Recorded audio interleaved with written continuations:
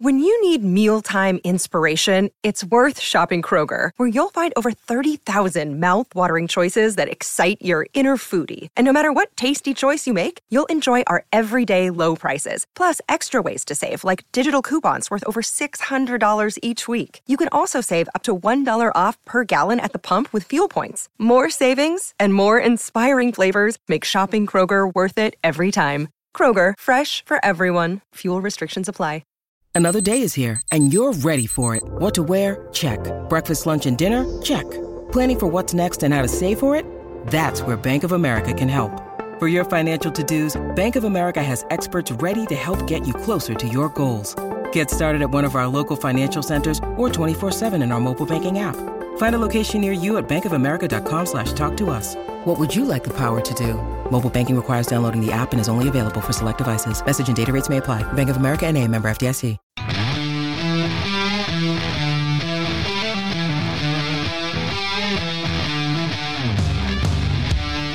Well, special edition Williams and Bloom here. Early weekend edition. English bringing you in. Really glad that we're able to do this one today. Stewart Mandel from The Athletic joined us.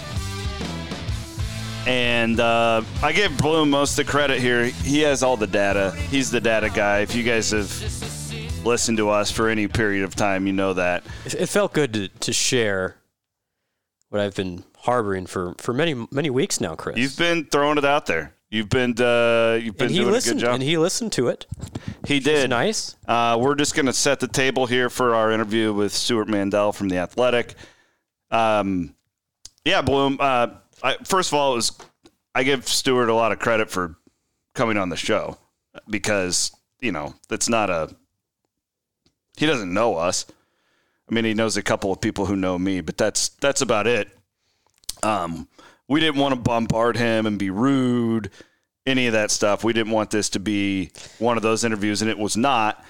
I don't know if we got our point completely across, but I do know that he's not a guy, and I know most of these people they're not rooting for Iowa State to end up in the MAC. It's not like that. But I still think there's a bit of a disconnect compared to what's going on in Ames compared to what people believe on a national front.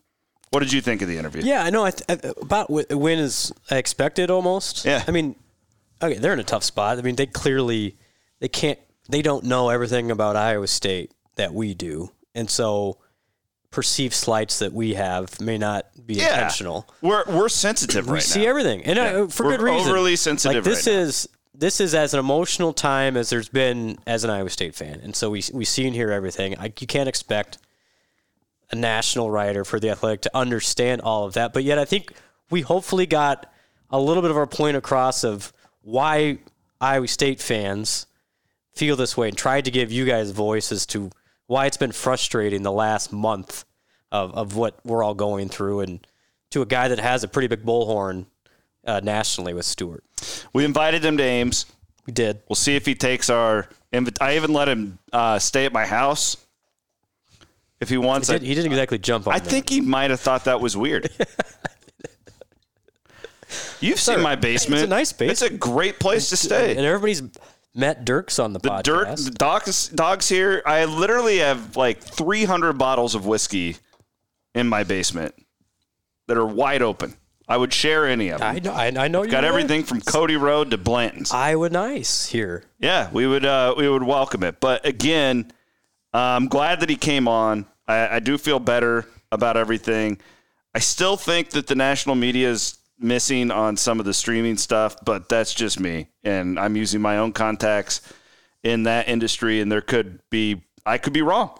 And I'm open to that. I still think there's going to be more players in this realignment game in the next 5 years than a lot of the national media is giving credence and as to. We'll get into, there needs to be. Yes. Or else. Or it's going to be bad for the sport. Tough for the sport and also Iowa State. This is really good stuff, though. We appreciate he's a really good guy. We enjoyed it. Stewart Mandel from The Athletic. He joined us earlier today. We did this on Friday afternoon on the Cyclone Fanatic Podcast Network. All right, Bloom. Well, I'm excited about this. We actually talked about this last week. Stuart Mandel from The Athletic joins us. And Stuart, I'm a huge fan of The Athletic. I've been a subscriber since day one. And Same. Last thing we wanted to do was be like, oh, this is like a confrontational meeting. I think it's the best place to get college football stuff. So good job on that. You've been it's a great team. Scott Docterman's the man, by the way. Shout out to Doc. Scott is the man. I agree with that 100%. Yeah, no, it's good stuff. So we wanted to talk about this Big 12 stuff. I think that I wanted to bounce this off of you. I've been in the media almost 20 years. Like, nobody thinks that, like, oh, the national writers have it out against Iowa State in the Big 12. Like, that's not like a thing. Have you found, though, like, that just by reporting, like, anything you report right now, it feels like, because everybody is so overly sensitive, do you think they're coming at you more? Like, do you feel that just a little bit? There have certainly been some people, people with, of the fans of the schools that are being affected who, and I get it, feel like there's some attempt to denigrate them, I guess. Yeah, sure. And that's just not the case. I think it's kind of the whole thing to me, that's been the unfortunate part of reporting on this is nobody takes any joy in the fact that these 8 schools are in the position that they're in. And I can imagine how sensitive a fan would be of Iowa State to have to read a story on The Athletic that basically says, oh, they don't bring any value, right? You see that quote a lot. Yep. But I'm not really sure how else to handle it because we want to give people, you just saw what happened, right? The Pac-12 just decided that there wasn't anybody that they wanted to expand for. So we could try to sugarcoat it, or we could report what we're actually hearing from the people involved. And for myself in particular, because I used to work at Fox and just because I'm interested in it, I've just learned a lot about the sports TV industry, and I have a lot of contacts there. And well before Oklahoma and Texas left, I kind of had some understanding of this dynamic where they are responsible for the number that's being floated around 50%. It could be more, it could be less. I don't know of the TV value. So I hate it for the 8 schools that are affected because they're to just, especially let's just talk about Iowa State specifically. Yeah. For this to come up right before their most anticipated season in history and this top 6 or 7 team in the polls and having a huge season, and to have all this stuff come up that's like, oh, you're not wanted, must be extremely frustrating. It reminds me a little bit of, and this was a much different topic, obviously, but last summer when the Big Ten was deciding whether or not to play, and then once they canceled, whether or not to come back and play, it was very emotional. People were very heated. And we got, me and Nicole Auerbach, we got a lot of backlash from Big Ten fans for daring to report that they might cancel the season, or that they, there was like a parody Twitter account who's every day was like, they're going to meet tomorrow to restart the season. I was like, that's not true. That's just not true. So anyway, I'm sure there are sources you can go to that would tell you a rosier picture, but I mean, this is the reality of the situation right now. So you're confirming you don't hate Iowa State then, before we keep going? You don't despise? I don't hate Iowa State. I love Iowa State. There you go. One of my, I think one of the all-time coolest games since I've been covering it was the Friday night Oklahoma State upset. That was great. Yeah. It came out of seemingly nowhere, and it shook up that whole season. And you just, you guys have not had a lot of moments like that, unfortunately. So I'm always happy. Having gone to a school that had limited football success up until recently, I always love seeing like the quote unquote little guy have its moment. Unfortunately, right now, their moment is being, I hope you don't feel it's being overshadowed, but obviously this other less pleasant storyline is hovering over everything.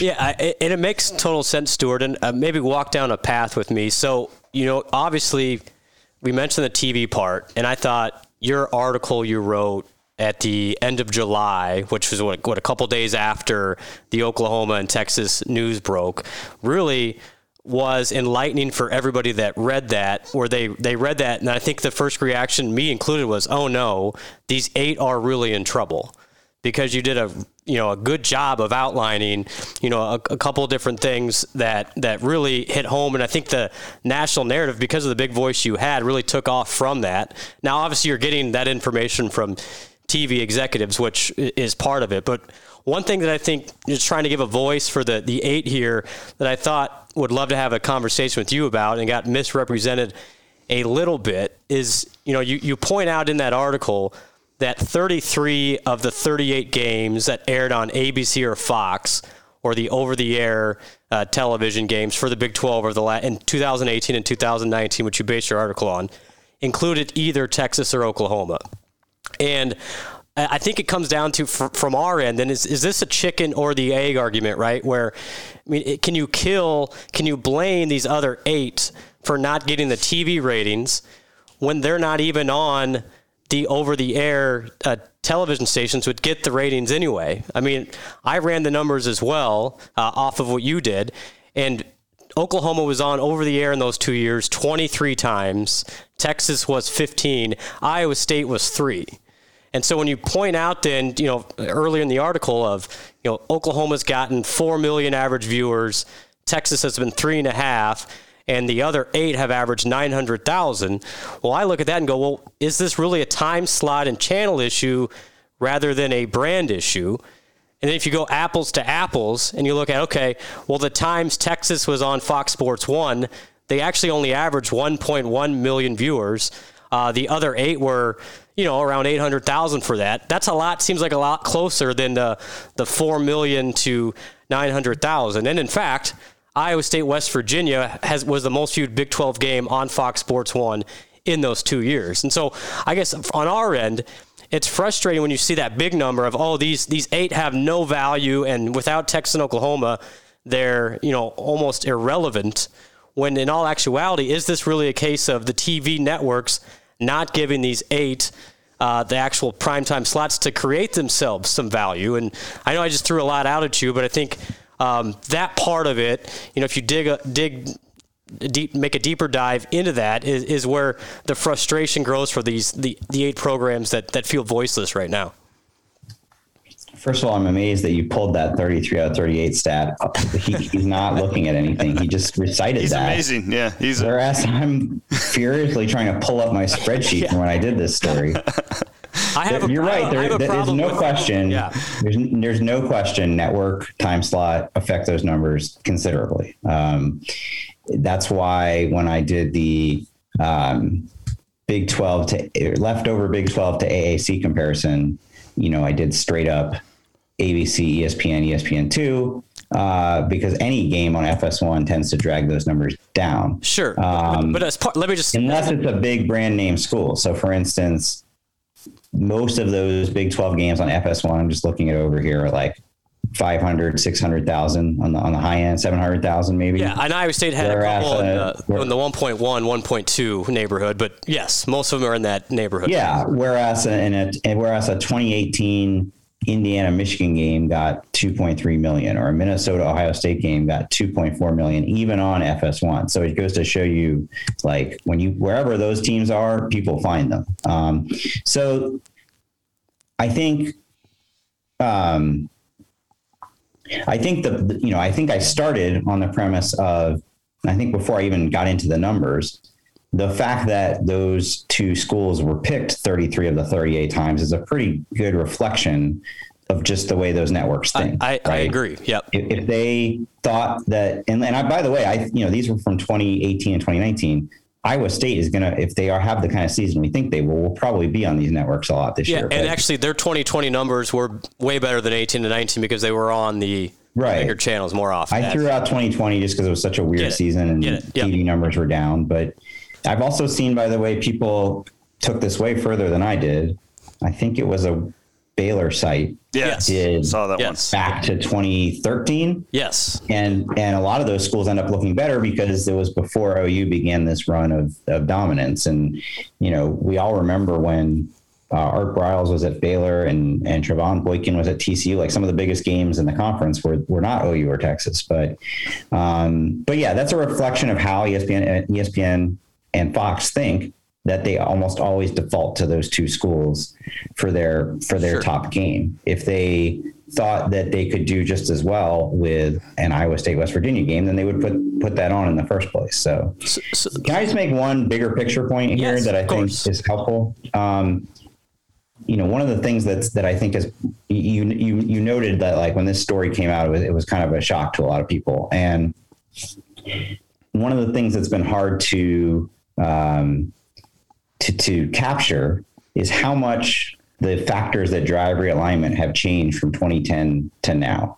If the Pac-12 had succeeded, well, it was Pac-10 then, had succeeded in, getting those 6 schools, I think the schools that were left behind would have been in better shape than they are now, because that was at the peak of cable TV, and decisions were still being made heavily around who can we get that will add cable homes. Right. That's the only reason Maryland and Rutgers are in the Big Ten.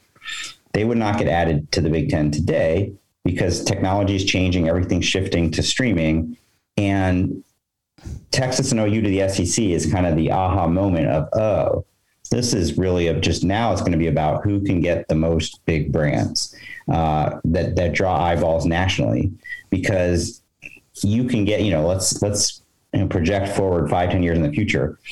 ESPN Plus may be the thing that televises the biggest games. We don't know. And you will be able to get that from anywhere. It won't be like you have to be in X market to get that channel on your cable dish or cable or dish. So that's all a long way of saying, like, the 33 out of 38 stat, to me, what that illustrates the most is, like, these are the 2 schools that they consider to be national brands. And as we're seeing now with the Pac-12 news, with the Alliance, that there are only so many schools that move the needle to that extent, and that they are in demand.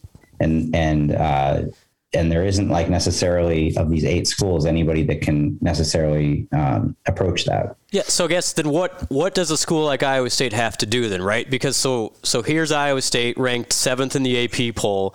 This has not been just a 1-year thing. This has been now year 5 of a pretty consistent, successful run where Iowa State's been in the college football playoff rankings. In fact, Iowa State's been 14 weeks in the college football rankings since 2017. Tennessee 0, Florida State 0, and Nebraska 0. And yet I think what frustrates, again, the Iowa States of the world is then you write an article, I think it was today, in a mailbag that said, if Matt Campbell were to leave, he may look at a blue blood like Nebraska. And so it's like, well, is Nebraska really that far ahead of Iowa State right now? Or, how does Iowa State get into that stratosphere if they're not even being allowed the time slots to create value?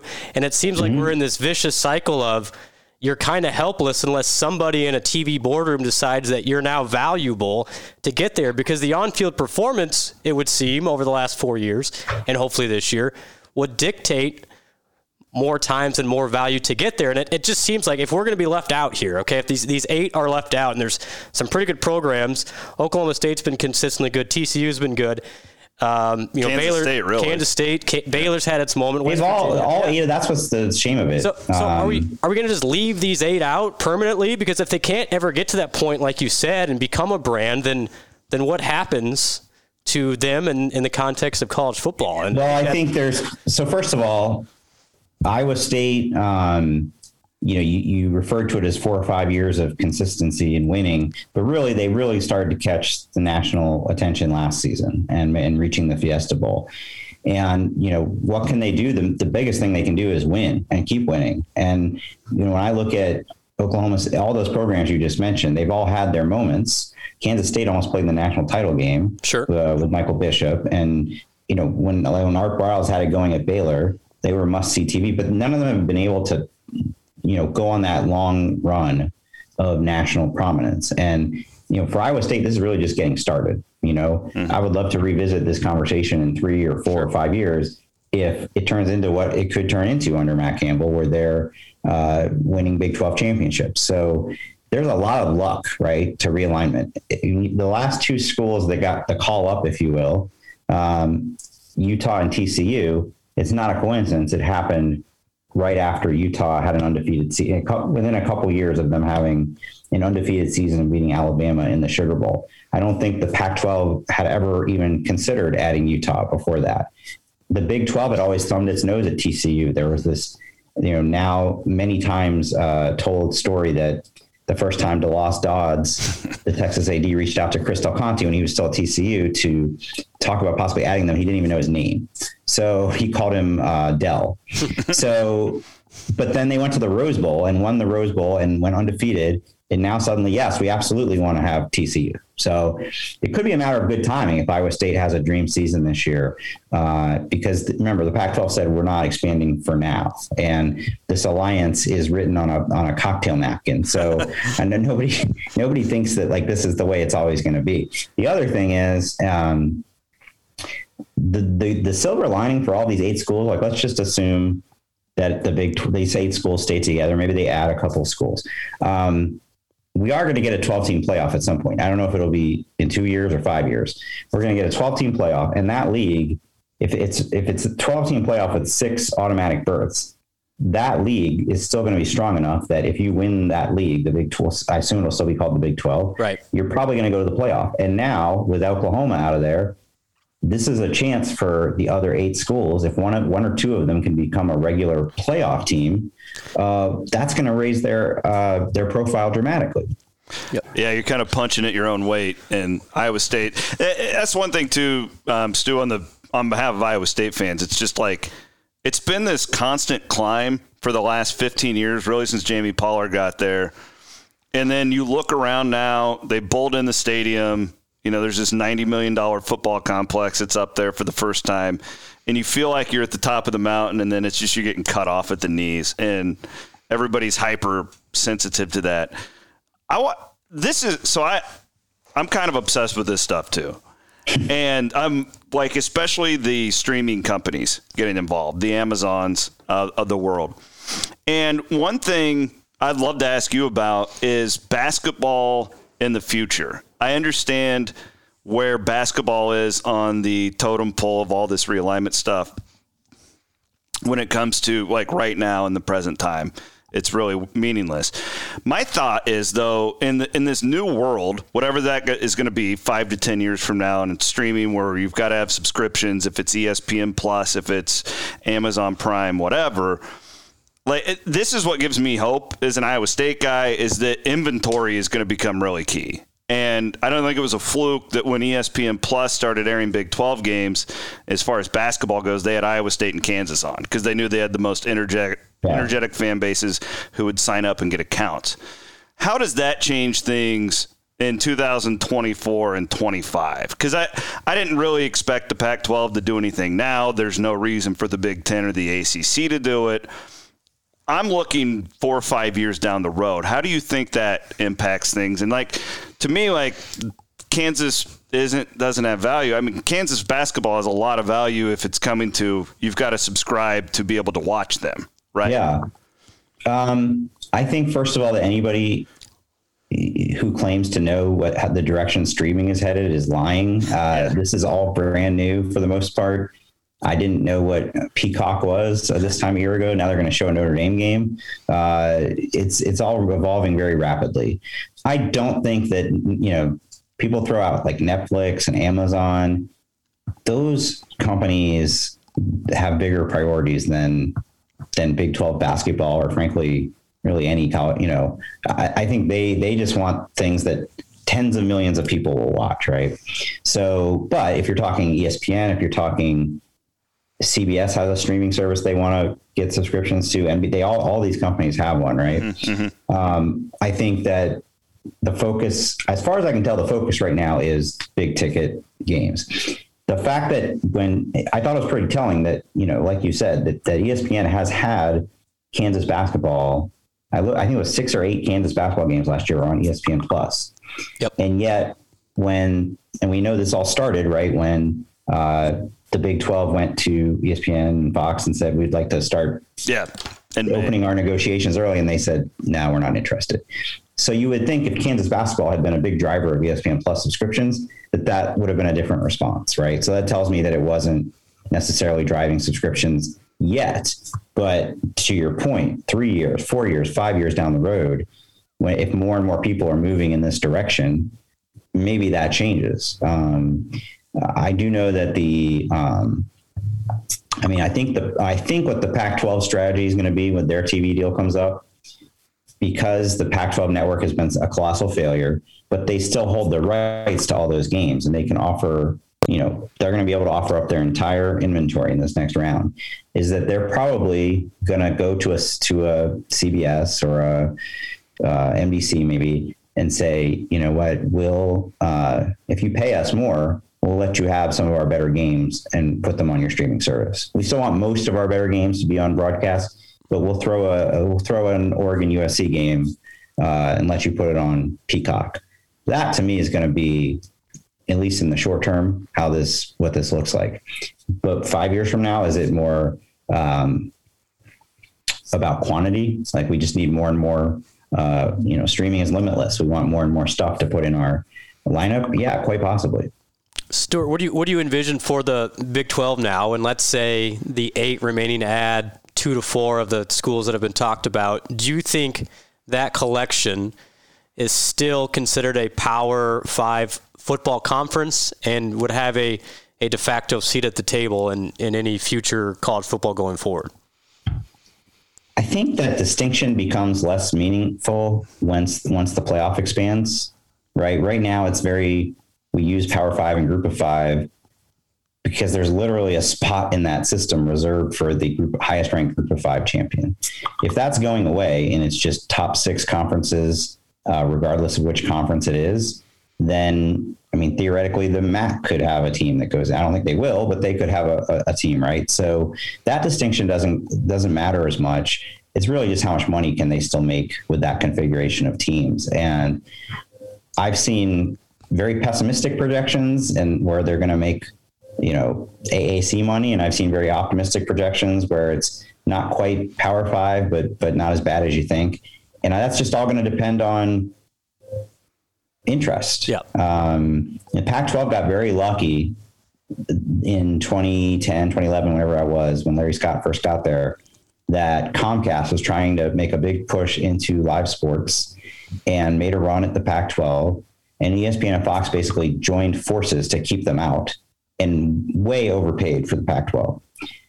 What will be the climate when the Big 12 goes to do their next deal? Will there be some new player who is willing to overpay to get this property, or will it be, will ESPN say we're good? Like, we've got this 16-team SEC now. We've got half the Big 10. We're good. We don't need Big 12 football. Is Fox going to say, now there's no OU in Texas, we don't really care about that? Or are they going to say, we've got a lot of time slots and we don't have that many leagues. We don't have the SEC at all. Like, we need this. Mm-hmm. And there's just no way to predict that. Macro. So I think I heard Colin Cowherd, to be honest, use this comparison. I want to give him credit. He was comparing the UFC to boxing, and how back in the day boxing, it was all about promoters making their own money, and it was all everybody looking out for themselves. And then he said the UFC, well, they've got a guy, Dana White, and he's putting the best players against the best players, and that was just his example. And he compared it to college football. We've all talked about it for a long time, about the need for like a commissioner or something like that looks out for the actual good of the sport. Because I would make the argument that, let's say this turns into a super league. Or 2 super leagues. Or whatever, and Iowa State's left out. Like, I don't think Iowa State fans are going to be like, oh, I'm picking Auburn. That's going to be my new favorite. They won't watch. Right. And then I think you'll see numbers drop, and people won't subscribe to our website or your website as much, and I think it'll hurt everybody. Do you think that there will be like a commissioner or something like that? I don't know what we would call it in the future now that we're looking at name, image, and likeness and all these. Unfortunately, I think it's going the other direction. Absolutely, in an ideal world, there would be somebody who's looking out for the greater good of the sport. We saw during COVID last summer that they talked a big game about the 5 Power 5 conferences were working together every day, and then immediately Big Ten said we're doing this, and the SEC said no, we're doing this, and And just, it's so college football that Greg Sankey and Bob Bowlesby were on that playoff committee together, and the whole time Greg Sankey was like ready to stab him in the back. So no, I don't think, I think this alliance was a pretty good sign of where things are going. Yeah. It's every man for himself. And with the NCAA basically being neutered in that Supreme Court decision, and Mark Emmert flat out saying, he's basically like waved a white flag and said, I think we should be decentralized. I think a lot of the stuff that's been decided nationally, you guys should be deciding on your own. And they're going to have a so-called constitutional convention to talk about that. So no, I think we're heading toward more of a conference driven model. And you've got two super conferences right now in the SEC and Big Ten. For whatever reason, the Big Ten wants to align with these other two conferences. Even though I don't know what they're getting out of that, but anyway, and they might like turn into little, the SEC is going to make this rule for themselves, and the Big Ten and the other two are making this rule for themselves. But you were saying about the intro. Yeah, I think they're treading very dangerously right now. Like, you don't want, like, we know that, the difference between a national championship game getting 18 million viewers as opposed to 25 million viewers is whether they can get the people who mostly follow the NFL and watch a few college games a year to tune into that game. And I think they're in danger of catering too much to those people. Like, those people absolutely don't care about, no offense, Iowa State football or Kansas State football. They just want to watch Alabama and LSU and so on. But at what expense? Are you going to alienate your loyal, diehard people who go to the stadium every Saturday? And to which I would say, this is going to be a real test of loyalty. College football fans are as passionate and loyal as they come. And, this is going to be a real test of that. But again, this is why they have to go, whatever the driving factor was for the 12-team playoff before, I think now it becomes exactly this. Like, the way Iowa State fans are going to stay invested in this sport, if they're perceived to be at not at the Power 5 level, is that they still have access to the playoff and could get in it and maybe make a run in it. And it won't matter whether they're Power 5 or not. It's more of a NCAA tournament model, right? Where Gonzaga is in the WCC and they play in the national championship game. And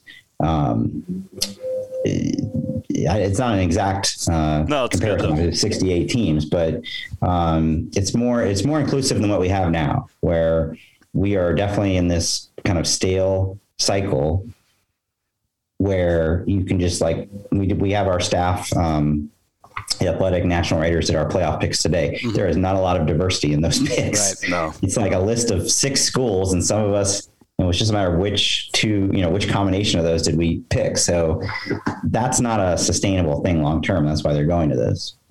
Yeah, I think it's well said. And I guess, what you just said is exactly what us at Iowa State and the rest of the 7 schools in the Big 12 are feeling. And, maybe we feel that there could be more of a national spotlight on exactly what you just said, that if we're going to be left out of this conversation and be treated essentially as an extension of the American, and even the American's been pretty successful in the last couple of years, even if the Athletic is unaffiliated with these TV networks, but if you're treated like a second-class citizen in this conference-wise, I almost think it's a self-fulfilling prophecy that then it's harder to become a brand, it's harder to get on TV, and you end up just creating this super 50, whatever it'd be, 56, 57 schools. And so I think talking about that more, I think at least on our end would be helpful on a national scale. And you have such a big voice, you and everybody else at the Athletic, that I guess, our challenge would be, to think about the 7 of us and the rest of college football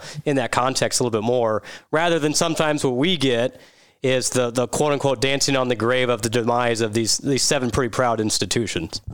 I hope nobody thinks I'm dancing on the grave. There's a bit of a don't shoot the messenger. I understand. We get it. Yeah.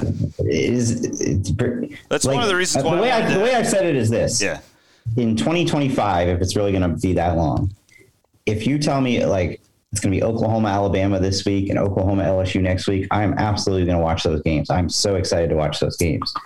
But that does not make me what it's taken to get to that still sucks. And, you know, I take no joy in what's happening to these 8 schools. The one thing I'll say from the athletics perspective is we've always taken pride since we started this in 2017 in covering all of college football. We have a writer, Chris Nannini, who is solely dedicated to the Group of Five. We write more about the Group of Five than anybody. Yep. We have written Max Olson in particular, Scott Doctorow. We've written lots and lots of Iowa State features since they've begun this rise. And we've written FCS, we've written Division III. You know, if it's a notable story, we cover it. We don't just, yes, there is more Alabama, Ohio State, et cetera, on there than anybody else, but it's hardly the only thing we write about. Well, it's one of the reasons I'm a big fan why we wanted to get you on, because I know if people heard your voice, they would know that you're not just this evil national guy who likes to snicker down at us here in Ames, Iowa. But if you get out to cover the top 10 Cyclones, I'll take you out for a steak dinner here in the heart of Iowa. Brent will join us. Absolutely. And we'll buy your beer. We'll talk about. I got to get there. I mean, we'll do TV rating talk for 3 hours. You have to come now. Like this is the year. Like if you're going to come, it has to be this year. So that's right. You're open invite. You can even stay in my basement. I mean, one of my things I don't travel as much as I used to games. You know, I used to go almost every week. Now it's more like 3 or 4 a year, but anytime I get to go to a stadium I've never been at a game in is like my favorite. And I think I've been to 40 something college football stadiums, but I've never been to Jack Trice. So I want to add that to the list at some point. Yeah. It's so different than it was even 10 years ago. I wish you could have seen it then compared to now. I mean, it really, Brent, it looks like Brent used to go, you know, when Troy Davis was playing, he was sitting on the hillside watching those games. And it's just the commitment that they've made to football is just incredible to have a front row seat in for the last 15 years. And yeah, I think I made my point. I think that's why this whole thing stings for people so badly, because of what we've all been witnessing. Yeah. But it's an open invitation. I think it would make change your perspective on, Iowa. It's not little old Iowa State anymore. You're always welcome. I'd love to come. All right. Thank you, sir. Thanks, Stuart. We really appreciate your time. It's been great. And thanks again. Thanks for having me. All right. Appreciate it. That's Stuart Mandel from The Athletic. All right. There you go. Our conversation with Stuart Mandel from The Athletic. Go on to CycloneFanatic.com's forums and you can discuss what you heard in the interview and much more. We will have a Williams and Bloom podcast coming up on Sunday. This doesn't count for that. We have a lot coming up next week, obviously, with kickoff. But thanks for listening, guys. We appreciate it. As always, if you like what you hear, rate, subscribe, and review. For Brent Bloom, for Stuart Mandel, my name is Chris Williams, signing off here on the Cyclone Fanatic Podcast Network.